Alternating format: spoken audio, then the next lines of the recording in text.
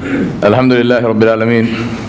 Wassalatu wassalamu ala ashrafil anbiya'i wal mursaleen wa ala alihi wa ashabihi ajma'in wa ba'd.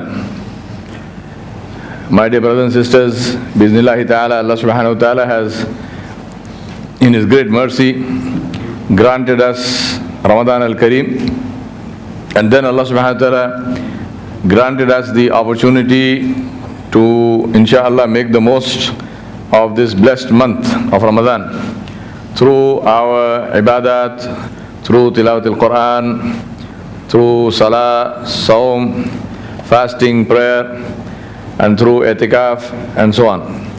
So we begin with thanking Allah subhanahu wa ta'ala jalla jalaluhu, without whose mercy and without whose grace and without whose permission none of this would have been possible. The true value of these amal we will see when we stand before Him Jalla Jalaluhu on the Day of Judgment. And we ask Allah subhanahu wa ta'ala to complete our amal and make them kamil, and to cover our obvious faults, and to cover our broken amal, and to make them perfect in a way which He will find acceptable before Him.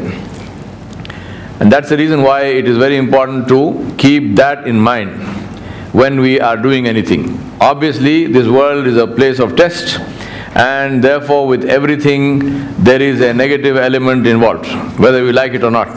For example, you want to do i'tikaf, we all know the value of i'tikaf, but then the thought comes into the mind, the inconvenience of sleeping on the floor, or maybe, alhamdulillah, in this masjid we make all efforts to make the toilets absolutely spick and span, but everyone has their weak moments, so there is this thing of saying, I don't know whether the toilet will be good, and so on and so forth.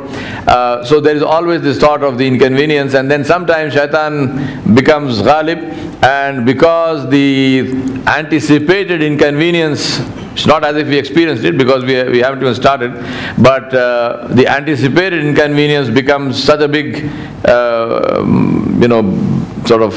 cloud in the mind that it prevents us from this great ibadah of i'tikaf. And this is just one example, there are many such examples. So it's very important in that situation when we are struggling with these kinds of thoughts to think of the value of this on the Day of Judgment. Believe me, on the Day of Judgment you are not going to be remembering what the toilet was like, and you will not remember whether the floor was hard or soft. But you will see the value of that one day or one night of i'tikaf that you did on your scale, and that is something that I can't possibly describe, because even I don't know what the actual value of that is. That is with Allah Jalla Jalaluhu. And in a place where Allah subhanahu wa ta'ala in His adl will give a person the reward for saying subhanallah one more time than his neighbor. Nabi Sallallahu Alaihi Wasallam said that a man will be sitting in Jannah, and he will, obviously in all comfort, and then a breeze will come, and this breeze will be so fragrant and so beautiful that the man will ask the khuddam and the servers around him, and he will say, where is this breeze from? And they will tell him, this breeze is from the next level of Jannah above yours. So the man said, next level of Jannah above mine has this breeze which is so beautiful. He said, yes. So they will ask him, so the man will then say, well, then that person in that next level of Jannah must have done some amazing things, great good deeds and so on and so on. They will say, no, he did only one thing more than you. He says, what is that one thing? He said, in his dhikr, he said subhanallah one time more than you did. That's it. Everything is equal. One time more subhanallah. Now imagine the Iman of the Sahaba Ridwanullahi alayhim ajmain, because we have to truly and truly appreciate the Iman of the Sahaba Ridwanullahi alayhim ajmain, because they believed all of this unseen. We have also not seen the Jannah, but for me to visualize that somebody can actually count the number of times I say something is very easy, because we've got the technology today to count all of that and more. We can do that. We don't have to say Allah subhanahu wa ta'ala does it and how wonderful it is. Even we can do it today. But the Sahaba Ridwanullahi alayhim ajmain, they believed this unseen. Today if you go to take for example, if you go to an AT&T network center, and if you can listen to the telephone calls that are going on the AT&T network, simultaneously there will be thousands of calls in probably 50 different languages, all of them going simultaneously across the world. So what's so great about that? I mean, today the technology that we know, and by no means is this the epitome or the ultimate of technology, because there were civilizations before us who had more than this. But we like to believe that we are the most evolved. We're definitely the most stupid, but other than that, I don't know what else. Because we know all of this and we are busy destroying ourselves and destroying the world. So that's a sign of stupidity, it's not a sign of intelligence. But I'm saying that given the technology we have today, to believe that somebody can simultaneously listen to hundreds of conversations in hundreds of languages simultaneously and record every single word, this is something we can do. So what's so great about and what's so marvelous about believing that Allah subhanahu wa ta'ala Jalla Jalaluhu can do all of this? Of course Allah can do this and more, because Allah created you who can do this. And Allah gave you the brain to create the machinery to do this. Any telephone network does that. Any telephone network does that on a daily basis. But the Sahaba did not know this. They didn't have this technology. For them this was Iman bil Ghaib. To say that Allah subhanahu wa ta'ala is real time watching, and Allah subhanahu wa ta'ala is seeing, and Allah subhanahu wa ta'ala is listening, and Allah subhanahu wa ta'ala records, and on the day of judgment this record will be produced for you to see. فَمَنْ يَعْمَلْ مِثْقَالَ ذَرَّةٍ خَيْرًا يَرَهُ وَمَنْ يَعْمَلْ مِثْقَالَ شَرٍ خَيْرًا يَرَهُ وَمَنْ يَعْمَلْ مِثْقَالَ ذَرَّةٍ خَيْرًا يَرَهُ وَمَنْ يَعْمَلْ مِثْقَالَ ذَرَّةٍ شَرًّا يَرَهُ. This you will be shown and you will see an atom's weight of good and evil. So this is something for us to keep in mind, that this day will come. And on this day we will be presented before Allah Jalla Jalaluhu, and we will see what we did, actually see what we did. I am saying this to you, my brothers and sisters, because today the topic of my talk is see with your heart. And I'm saying see with your heart because this is the thing that Allah subhanahu wa ta'ala told us. Allah subhanahu wa ta'ala in Surah Al-Hajj, Allah subhanahu wa ta'ala said, لا تعمل أبصار ولكن تعمل قلوب التي في الصدور. Allah said their eyes do not go blind, but it is their hearts which go blind, which are in their chests. The eyes don't go blind. They can still see, but they no longer understand. لا يفقهون بها. قلوب لا يفقهون بها. They have qulub, they have hearts, but they do not understand. Now I can, in the text of this lecture, I have given a link to a scientific website where today the scientists have discovered that the heart is actually a place of understanding. It's not just organ pumping blood, that it actually has neurons and it's a place of understanding, and the heart actually understands, and we understand because of the heart. So this is something that science tells us today. And as I always keep lamenting, as usual, science takes centuries to catch up with the kalam of Allah subhanahu wa ta'ala. But good for the scientists that the Muslims are too lazy to understand the kalam of Allah, and they are too lazy to do research in the kalam of Allah. So we are as stupid as we always were, while other people are catching up with that, and they're saying we can actually understand with our hearts. And the best that we can say is, yeah, we knew that 1400 years ago. And I said, like hell you knew it 1400. You don't even know it today. You don't even know it today. If those scientists didn't discover that, and if you could not read what's on their website, and I ask you, tell me, how does the heart understand? You have no clue. So don't fool yourself. You have no clue. And the evidence you will give me is the evidence that they discovered through their research. So this is absolutely lack of integrity and lying to say that our kalam of Allah, the kalam of Allah told us, yes, but you didn't listen. You did not listen, because you treated the kalam of Allah Jalla Jalaluhu as like it was some kind of magic mantra that you had to repeat and recite. When was the last time that you and I, take for example a class of hifz, and the student is doing hifz and the ustad is listening to his dawr, When was the last time that the ustad stopped you and said, you just recited this ayah, what happened to your heart at this time? What is going on inside you now? For example, Allah subhanahu wa ta'ala said, إِنَّمَا الْمُؤْمِنُونَ الَّذِينَ إِذَا ذُكِرَ اللَّهُ وَجِلَتْ قُلُوبُهُمْ وَإِذَا تُلِيَتْ عَلَيْهِمْ آيَاتُهُ زَادَتْهُمْ إِيمَانًا وَعَلَىٰ رَبِّهِمْ يَتَوَكَّلُونَ. Allah subhanahu wa ta'ala specifically mentioned certain changes that should happen inside you. So Allah said, truly only they are the believers. Only those are the believers who, when the name of Allah subhanahu wa ta'ala is mentioned before them, their hearts shiver with the grace and awe and majesty of Allah. So when you are reciting this ayah, did your ustad stop you and say, Ibrahim, you just recited this ayah, what is happening to your heart right now? Did this ever happen to you? Did you ever do this to yourself? When you were reading the Quran and you came to this ayah, did you ever stop and say, Allah subhanahu wa ta'ala is saying this should happen to me. Allah is giving me a meter to measure my iman. So let me see, what is that? Did anything happen to my heart? Nothing. Nothing. Whereas Allah subhanahu wa ta'ala said, what did Allah say happens as the effect of His kalam?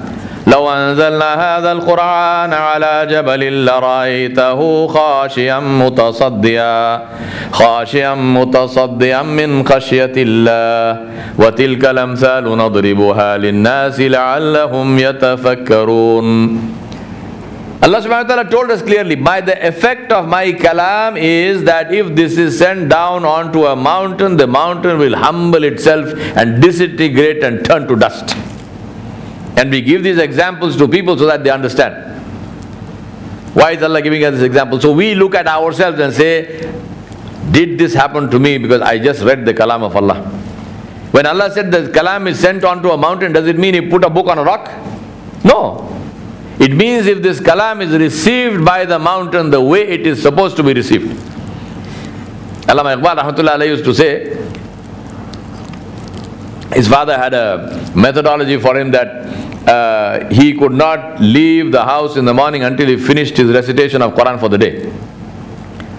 So Iqbal rahmatullah alayhi said that I was sitting one day and reading, and my father was walking up and down. And he stopped in front of me and he said, this will not have an effect on you until these ayat make nuzul on your heart. Imagine.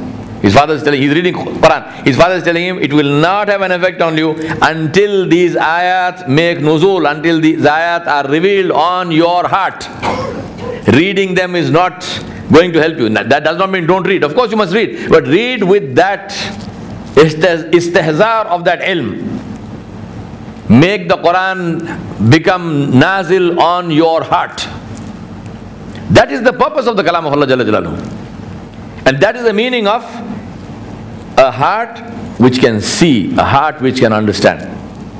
So let me ask you, let me give you an example and you tell me what it means. Allah subhanahu wa ta'ala revealed, لَن تَنَالُوا الْبِرَّ حَتَّى تُنْفِقُوا مِمَّا تُحِبُّونَ. What does it mean, anybody? What is the meaning of that? لَن تَنَالُوا الْبِرَّ حَتَّى تُنْفِقُوا مِمَّا تُحِبُّونَ. Bolo. Anyone? You will not have piety until you give in the path of Allah subhanahu wa ta'ala that which you love the most. Right? You will not have piety until you give in the path of Allah subhanahu wa ta'ala Jalla Jalaluhu that which you love the most. So did Wasim give me the meaning of the ayah? Or did he give me the translation of the ayah? Which one? So what is the meaning of the ayah?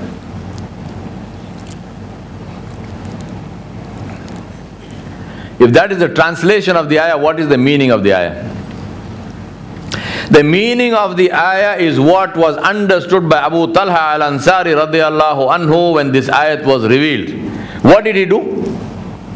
He came to Nabi sallallahu alayhi wasallam and he said, Ya Rasulullah, this is the document for my most valuable date orchard, which is famous in Medina, the most valuable piece of real estate that I own. I love it.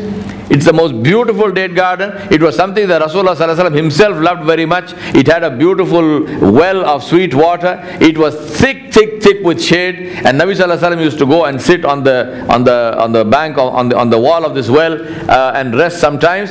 Abu Talha al-Ansari comes and he brings this thing to Nabi sallallahu alaihi wasallam and he said, Ya Rasulullah, here are the documents and I want to give this to you in sadaqah. Nabi sallallahu alaihi wasallam said, why are you giving it in sadaqah? What happened? He said, because Allah revealed, Lan tanalul birra hatta tunfiqu mimma tuhibbun. So did he understand the translation or did he understand the meaning? Do you get what I'm saying? Today we have confused translation with meaning. And may Allah forgive us, many of us don't even know the translation. So uska masala hi hal ho gaya. But even those who know the translation, they know the translation. Do you know the meaning? You don't know the meaning. Abu Talha al-Ansari radiallahu anhu knew the meaning. The moment the ayat came, Allah subhanahu wa ta'ala did not send me this ayat for me to understand the translation. Allah sent me the ayat to do something. To do something. Understanding meaning means to do something. What is the meaning? What is the meaning of Sher? Asad. What is the meaning of Asad? Ya ikhwan min al-Arab. All of you have gone dumb about it. Asad. Lion, right? He's saying lion, peaceful lion. Come with me to South Africa. I'll take you into a game park, into a predator enclosure, and I'll let you out of my car. I'll put up the car windows and lock the car. And then you will see a lion. Will the extent of your knowledge change? No. Same knowledge. Lion. Hada Asad. This is the lion. So what will you say to the lion? Say, Assalamu alaikum ya Asad. Hey Falal. You'll say, Ana Jawan.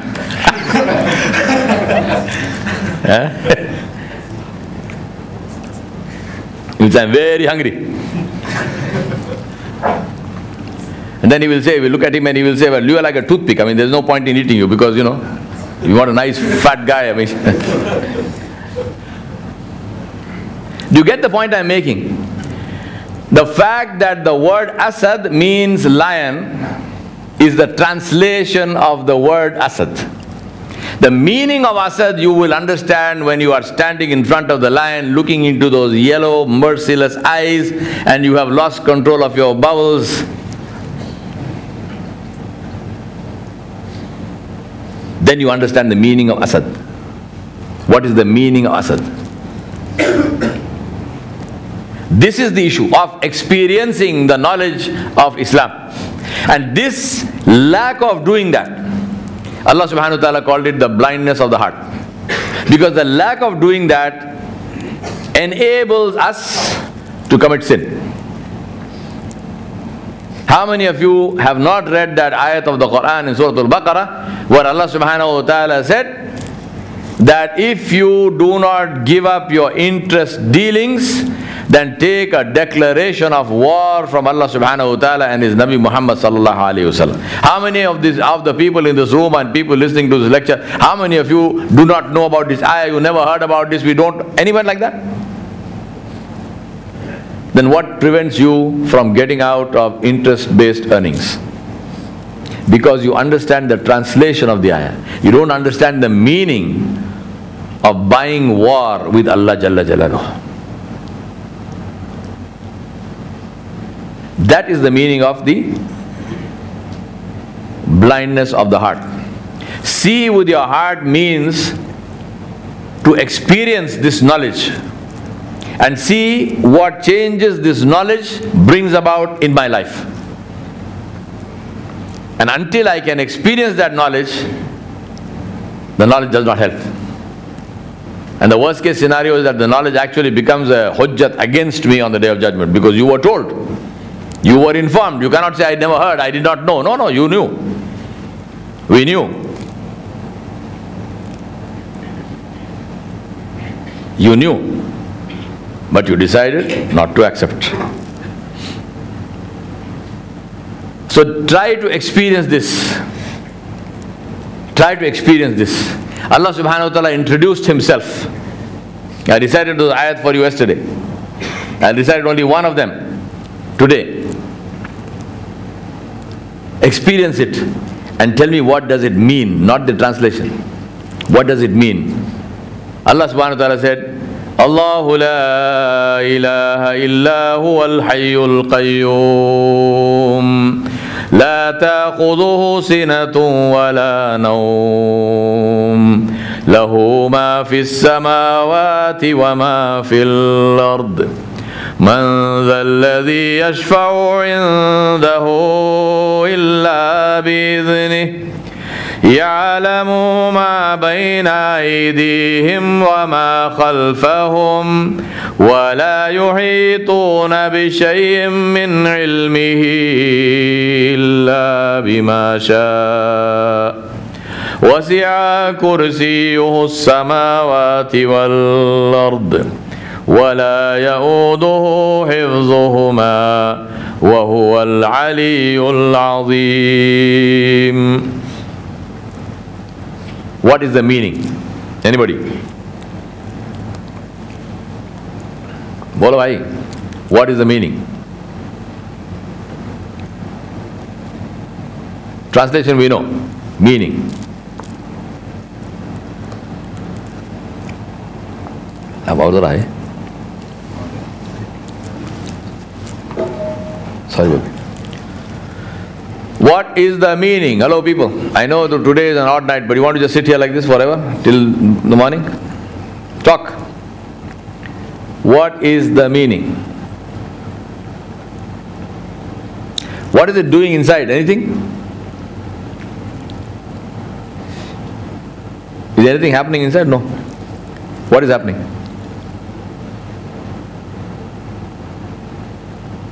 Now do you understand why it is necessary to work?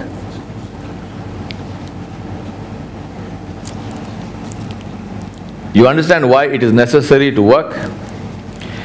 We have been fooled and we have fooled ourselves into believing that we have to work if you want to build a good body. You have to work if you need to make some money. You have to work if you need to get a degree in medicine or engineering or whatnot. You have to work if you want to play good cricket. Unless you go and do 8 hours of net practice, there is no way that you are going to get anywhere in the picture. We have been taught that we have to work for everything that we get or can get in this dunya, every single one of which is going to be left behind. Whether you die with a six-pack or a pot belly, the worms will eat you. There's nothing romantic about looking like a pregnant cow. But that does not have any effect on your akhirah. So by all means build your body. But who is going to build your soul? What is the good of a beautiful body and a soul that looks like a leper in its terminal stages of leprosy? It's the mercy of Allah subhanahu wa ta'ala that He has covered our souls. And I thank Allah Jalla Jalaluhu that He did not allow you to see my soul. And I'm not trying to be facetious or needlessly modest. This is my belief about myself. And I'm saying it to you not because it is sunnah to talk about weaknesses, but because I'm following the sunnah of the Khulafa Rashida. Umar ibn al-Khattab radiallahu anhu one day called the people into the masjid. And he stood on the mimbar, everybody gathered. He stood on the mimbar and he said that there was a time when I, as a boy, used to go and graze the sheep of my aunts. And my aunt would give me a handful of raisins or dates or something as my ujrat, as my wage for the day. And then sometimes one of the sheep would get lost and my aunt would beat me and she would tell me, you are so useless, you can't even look after sheep. And Allah subhanahu wa ta'ala Jalla Jalaluhu today made me Amirul Mu'mineen and gave me the responsibility of looking after all of you. And he got off the member. So Abdurrahman ibn Auf radiallahu anhu was also there. He was sitting in front. When he finished and came out, Abdurrahman ibn Auf radiallahu anhu said, what was the point of this khutbah? Why did you do this? He said, all you did was you went and stood on the minbar and you humiliated yourself and you came down. What was the great thing about this? Why did you do that? Umar ibn al-Khattab radiallahu anhu said, I did it because I was walking in the street and my heart told me that, MashaAllah, you are Amirul Mu'mineen. You are Khalifatul Muslimin. So he said, I had to train and teach my heart, my nafs a lesson. And that is the lesson that I taught my nafs. To say that you are not even fit to graze sheep. It is only the Qudrat of Allah Jalla Jalaluhu who made you in this position. And that's why I am saying to you that I am not fit to sit in front of you here. And my Rabb is my witness. And He has covered my soul so you can't see it. That's why you are sitting here. If you could see my soul, you would not sit here. So who is going to work on the soul? Who is going to work on the heart? And just like exercise, you want to build a body, you have to go and work out in the gym. You can't delegate somebody else and say, Naman, you go and work out. Naman will work out, his body will build. You can't give it to somebody else. You have to do it yourself. Why, my brothers and sisters, do you think from the Prophet ﷺ to the Sahaba to the Salafus Salihin, why did they pray like they prayed? Why did they stand all night in Salah? Why did they pray nafil after nafil after nafil after nafil after nafil? Why? Hasan al-Basri rahmatullah alayhi is praying tahajjud. And when he stands on the musalla, he says, Ya Rabb, the whole world has gone to sleep. Even the stars have gone to sleep. There are only two who are awake. You on your arsh and me here. And then he stands, Allahu Akbar. He's praying tahajjud and he hears a noise in the house. Like there is an intruder. He continues to pray. When he finishes the 2 rakat of salah, there is a man standing in the room. And the man says to him, what kind of a man are you? So Hasan Basri said, who are you? He said, no, hold on. What kind of a man? You have nothing in the house. So Hasan Basri said, who are you? He said, I am a thief. I came to take something from you. I came to steal from you, but you have nothing. So he said, I thought to myself, I must at least tell you this and go. I can't just leave like this. What kind? He said, what kind of life? He said, what kind of life is this? So Hasan Basri said, no, I have. And I will give you. He said, what have you got? He said, I'll give you. The thief is also a Muslim. So Hasan Basri rahmatullah alayhi, he told him, go make wudu and come. So the man made wudu and he came. Hasan Basri rahmatullah said, stand here next to me. He said, Allahu Akbar. Huh? And then Hasan al-Basri is with his Rabb, Jalla Jalaluhu. And this thief is standing next to him, listening to his Qiraat al-Quran, seeing his khushu' in Salah. Hasan al-Basri finishes 2 rakat of Salah, the man falls at his feet. He said, Wallahi, you gave me today. He said, you gave me wealth like I never got before. He said, I make tawbah. May Allah forgive me, please make dua for me. I make tawbah, I leave this job. He said, this is not the job for me. You gave me today ni'mah from Allah Jalla Jalaluhu. Hasan Basri never told the man, don't steal. It is a bad thing, it is haram. Nothing. Nothing. Why? Because Hasan al-Basri rahmatullah alayhi's heart was alive. When he recited the Quran, it came from the heart. I always say, the tune of the Qari is the understanding of the Kalam of Allah subhanahu wa ta'ala. Qiraatul Quran is not song. It is not nasheed. Qiraatul Quran is not song. The Qari is not reciting a tune. He is not singing a song. The tune in the voice of the Qari is his understanding of the Kalam of Allah Jalla Jalaluhu. I remember I was praying somewhere, I think, I can't remember now, it's Saudi Arabia or Kuwait or something. And the Qari was reciting, may Allah subhanahu wa ta'ala bless the Qurra who know what they are saying. And he recited this ayah where Allah subhanahu wa ta'ala said, كَيْفَ تَكْفُرُونَ بِاللَّهِ وَكُنْتُمْ أَمْوَاتًا فَأَحْيَاكُمْ ثُمَّ يُمِيتُكُمْ ثُمَّ يُحْيِيكُمْ ثُمَّ إِلَيْهِ تُرْجَعُونَ.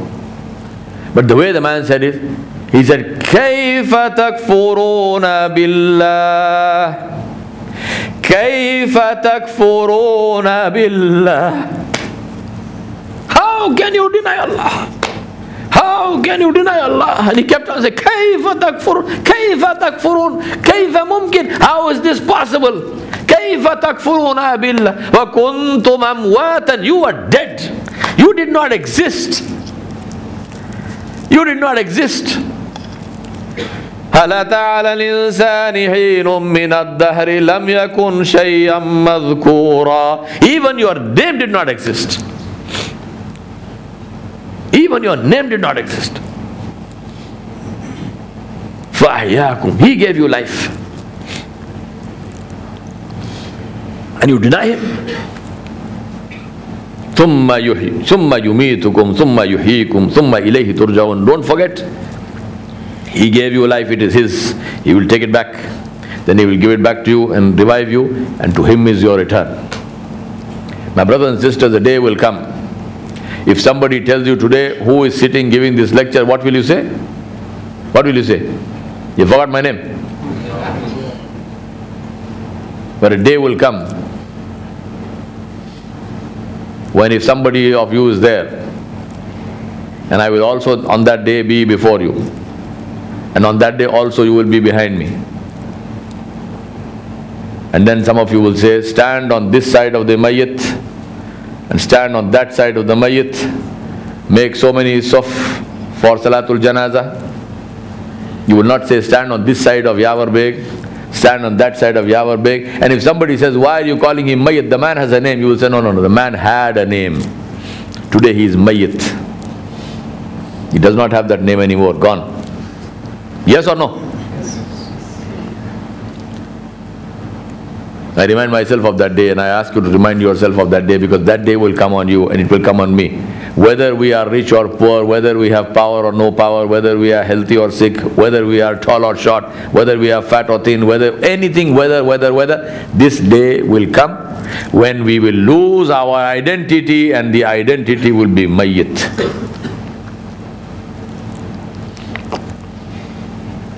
And that is the reason why we need a heart which is alive, a heart which sees.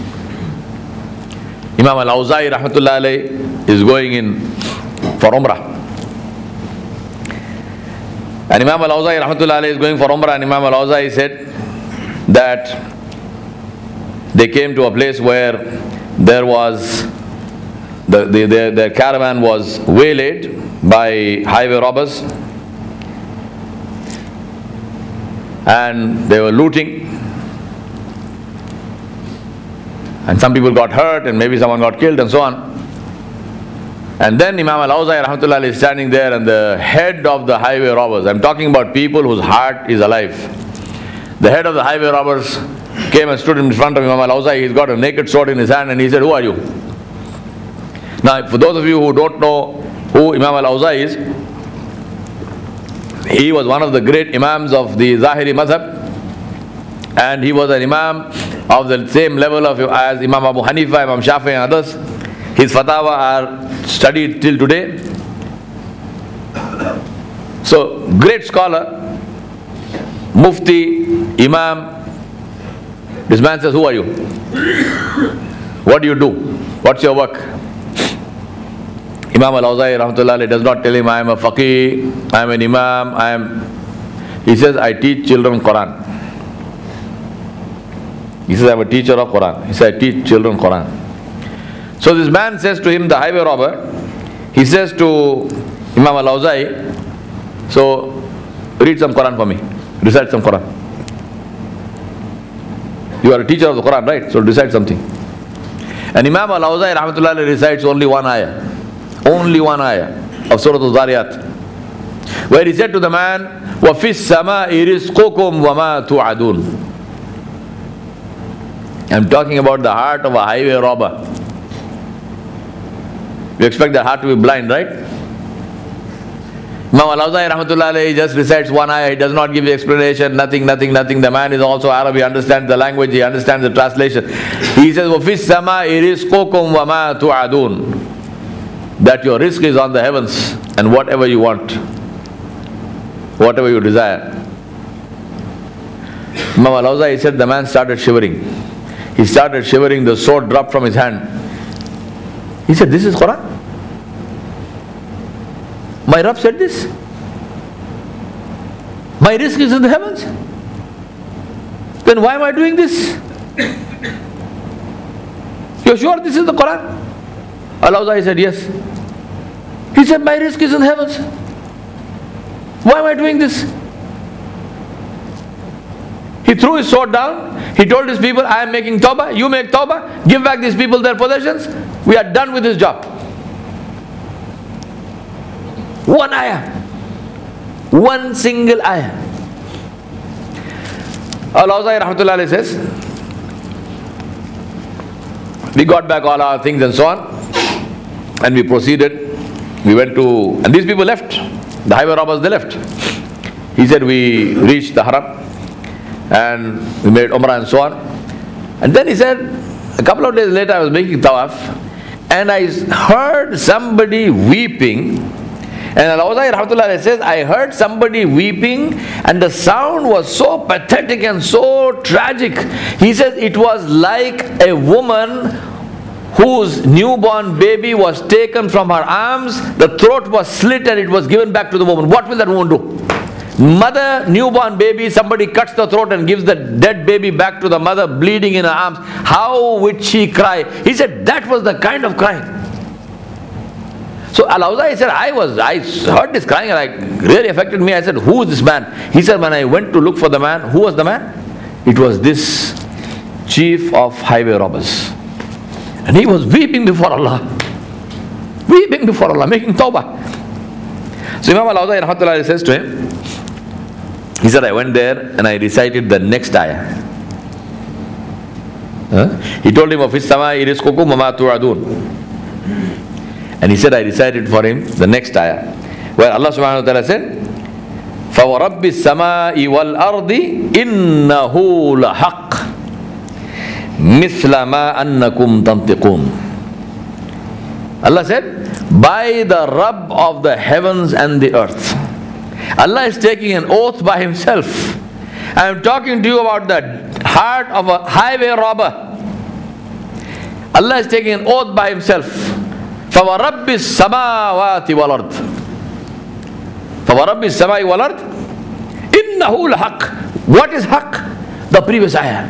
This is haqq. What is haqq? وَفِي السَّمَاءِ رِزْقُكُمْ وَمَا تُوعَدُونَ. This is haqq. And Allah is saying, by my qasam, by my oath as the creator of the heavens and the earth, this is true.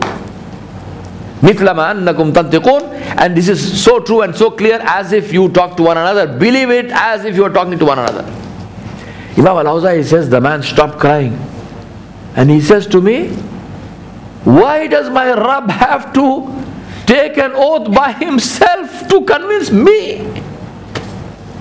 Why does my Rabb have to say something like this to convince me?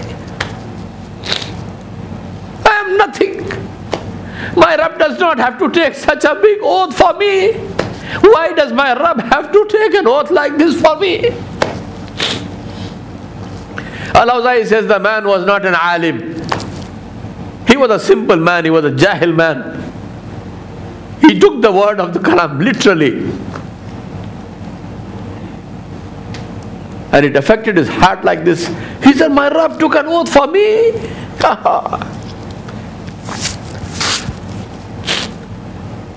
A heart which is alive. Even the heart of a highway robber. I ask myself and ask you, what is the state of our hearts? How are we going to face Allah Jalla Jalaluhu with the kind of heart we have? What is the plan to do something about his heart? As I told you, we have to work. This dunya, Allah made it for work. Allah made it for work. وَأَنْ لَيْسَ لِلْإِنسَانِ إِلَّا مَا سَعَى. In this dunya, there is nothing for a human being except what he works for. We want to awaken our hearts, we have to work on those hearts. And that work is the zikr of Allah. That work is tilawat al-Quran. That work is understanding and reflection. And that's why this i'tikaf is such a blessing, such a mercy from Allah Jalla Jalaluhu. We should have been doing i'tikaf in any case, even if there was zero reward in it, because of the effort that comes because of the result that comes from it. But Allah subhanahu wa ta'ala, in His mercy and grace, He also gives reward for this i'tikaf. Heart which is alive. I want to close with a final story of a person whose heart was alive. Rasulullah sallallahu alayhi wa sallam is in the masjid, and a young orphan comes to him, and he is weeping, he is crying. Nabi sallallahu alayhi wa sallam said, "Why are you crying?" He said, "Ya Rasulullah, I am an orphan, as you know, and my father left me a small piece of land which has some date palms on it, and I want to build a wall around it to secure the place." And he says, this wall, in one place there is a date tree which belongs to my neighbor, Abu Lubaba radiallahu anhu. So he says, this date tree is in the middle, so I can't take my wall there, I can't take my wall around the date tree. So he said, I asked Abu Lubaba radiallahu anhu, I asked him, I said, my uncle, please allow me to take the wall around your tree. He said, no, that tree is mine. So he said, okay, the tree is yours, so sell me the tree. Sell me the tree, I pay you for the tree and I take my wall around the tree. He said, no, the tree is mine, I don't want to sell it. He said, please help me. He said, no, it's my tree, my property, I can sell or not sell. So now this poor kid is helpless, so he came to Nabi Sallallahu Alaihi Wasallam. So Rasulullah Sallallahu Alaihi Wasallam said, where is Abu Lubaba? Call Abu Lubaba. So they called him. And this is a good Sahabi, he's not a munafiq or anything like this. So he came. Nabi Sallallahu Alaihi Wasallam said, give him the tree. He said, Ya Rasulullah, adal.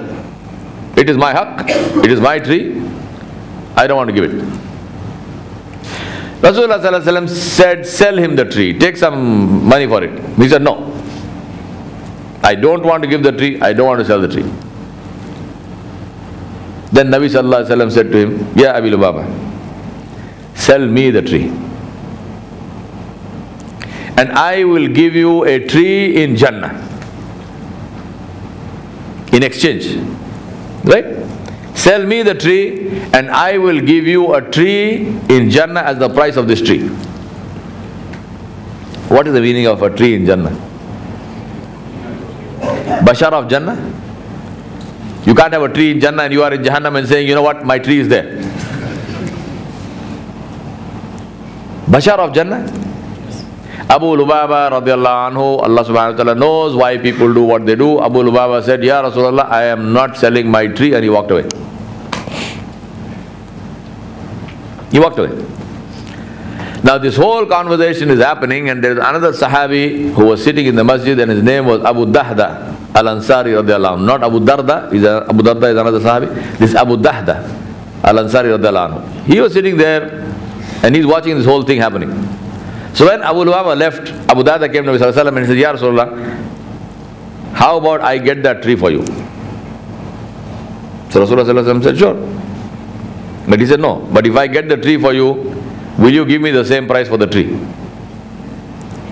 Will I get the same deal of the tree? One tree in Jannah for me. Nabi Sallallahu Alaihi Wasallam said, yes, same deal for you, you get the tree for me and you get one tree in Jannah. Abu Lubaba radiallahu anhu ran behind this man. Abu Dahda radiallahu anhu ran behind Abu Lubaba. By then Abu Lubaba has reached the middle of the market in Medina. So Abu Dahda caught up with him and he said to him, he said salam, and then he said, do you know who I am? He said, of course I know who you are. He said, no, who am I? So Abu Lubaba said, what, this kind of a joke or something? Of course I know who you are. What do you mean who? No, I want to hear from you. Tell me who am I? So now, middle of the market, people are also gathering around what's going on, so they're listening.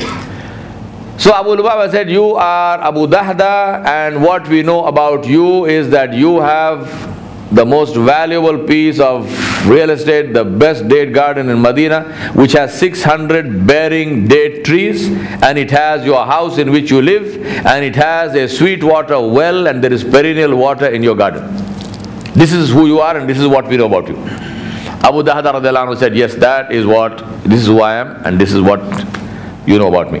He said, I came to do a deal with you. He said, what's the deal? He said, I came to buy your date tree, that date tree that Nabi Sallallahu Alaihi Wasallam asked you for. I came to buy it. Abu Lubaba said, I did not sell it to the Prophet Sallallahu Alaihi Wasallam. Why will I sell it to you? I'm not selling it. It's not for sale. Abu Dahda said, no, hold on a second. Let me tell you the whole deal.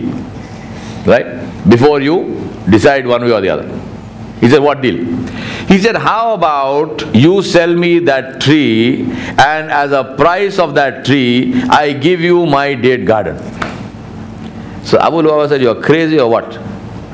You're mad, you're talking nonsense. He said, no, I'm telling you seriously. Now, by now this is like breaking news. Everybody's gathered around. This man has got nuts or what's happened to him. So Abu Lubaba said, you are telling me that in exchange for my one tree, you will give me 600 date trees, bearing date trees, with the house, with the well, with the garden, everything? Abu Dahda al-Ansari said, yes, that is what I am telling you. The price of that one date tree is my whole garden, 600 trees, well, house, everything. So Abu Lubaba said, you're sure about this? You're not going to back out? He said, no, I'm not going to back out. You're sure? I'm sure. He said, taken. Sold. Abu Dahda al-Ansari told the people, you are all witness, I just sold my garden to this man for that one tree. The people are looking at this man is mad, what is he doing? One tree and he gives 600 trees. Abu Dahda radiallahu anhu goes straight from there to the masjid and says, Ya Rasulullah, I got your tree. And then he says, Ya Rasulullah, please tell me, my tree in Jannah, you told me I will get it. Rasulullah sallallahu alaihi wasallam said, Ya Abu Dahda. He said, when I promised you one tree. He said, but now your Rabb showed me your Jannah, and your Jannah is filled with trees. Your Rabb has planted trees for you in the Jannah, not one. Allah knows how many. Abu Dahda radiallahu anhu then goes to his garden. He stands outside the garden and he calls to his wife and says, Ya Dahda. She comes out of the house. He says, come. Where? He said, bring the children, leave. I just sold this whole thing. He said, sold it? He said, sold it. The whole garden, the house, everything sold. She said, to whom and for what? He said, I sold all of this to Muhammad sallallahu alaihi wasallam, to the Prophet sallallahu alaihi wasallam, for one tree in Jannah. You know what his wife says? She says, what a bargain. She says, Alhamdulillah. What a bargain. Huh? She says, Alhamdulillah, what a bargain. She calls the kids, says, come, let's go. They're taking all the kids out. One little one has got a couple of dates. He's living inside a date garden. What will he have? He had a couple of dates in his hand, one date in his mouth. His mother takes the dates, throws them back, takes it out of his mouth, throws them. He said, we sold this to Rasulullah sallallahu alaihi wasallam. Don't take it. It doesn't belong to us. Let's go.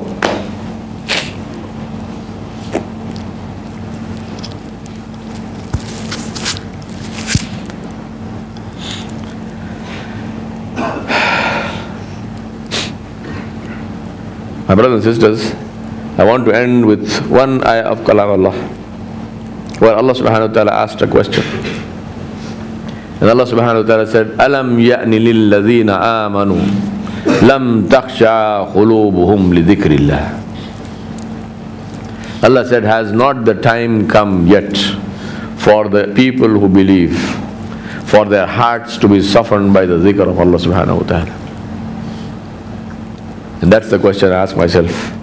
Has the time come for me yet or not? And I request you ask yourself this question.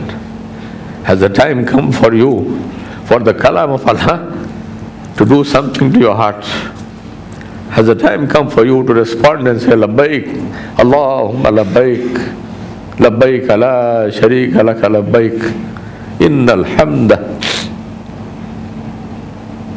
wal ni'mata laka wal mulk la sharika lak.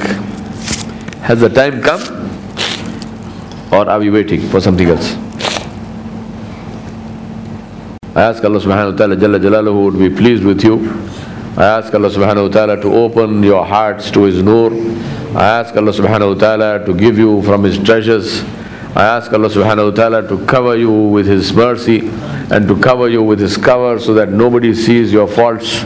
I ask Allah subhanahu wa ta'ala to keep you in His protection and to strengthen you with His strength and to open your hearts to this deen of Muhammad Mustafa sallallahu alayhi wa alihi wa sallam. I ask Allah subhanahu wa ta'ala to make you the living, walking, talking models of Islam. I ask Allah subhanahu wa ta'ala to make you those who the malaika will look at and remember Muhammad sallallahu alayhi wa sallam and send salat and salam on him and send salam on you. I ask Allah subhanahu wa ta'ala to make you guides for people who come into contact with you in whichever way that might be. I ask Allah subhanahu wa ta'ala to make you beacons of guidance in your life so that anyone who you meet gets hidayah, that anyone you talk to gets hidayah, that anyone who looks at you gets hidayah, anyone you look at will get hidayah, anyone who walks on the path on which you have gone away will get hidayah. I ask Allah subhanahu wa ta'ala that on the day of judgment you be among those who are given the shade of His arsh on a day when there will be no shade except His shade. I ask Allah subhanahu wa ta'ala to make you among those who Rasulullah sallallahu alaihi wasallam said that there will be people from my ummah who each one of them will lead hundreds of thousands of people into the Jannah. I ask Allah subhanahu wa ta'ala to make each one of you those who will lead hundreds and thousands and millions of people into the Jannah because of the work that you did. I ask Allah subhanahu wa ta'ala to be with you throughout your life. I ask Allah subhanahu wa ta'ala to strengthen you at the time of your death. I ask Allah subhanahu wa ta'ala to be with you when you are dying in the time of your death, where Allah subhanahu wa ta'ala said that we are with you. نَحْنُ أَقْرَبُ إِلَيْهِ مِنْكُمْ وَلَكِنْ لَا تُبْصِرُونَ. I ask Allah subhanahu wa ta'ala to be with you at that time, to strengthen you and to keep you and to strengthen you in your qabr. I ask Allah subhanahu wa ta'ala to widen your graves and to make your qubur riyad min riyadul jannah, to make your qubur the gardens from the gardens of Jannah. I ask Allah subhanahu wa ta'ala jalla jalaluhu to make you among those who will be given the water of Kawthar by the blessed hand of Muhammad Mustafa sallallahu alayhi wa sallam. And I ask Allah subhanahu wa ta'ala to make you those who will follow Rasulullah sallallahu alayhi wa sallam across the sirat into Jannatul Firdausul A'la bi ghayri hisab. Wa sallallahu ala nabiyil kareem wa ala alihi wa ashabihi أجمعين برحمتك يا أرحم الراحمين والحمد لله رب العالمين.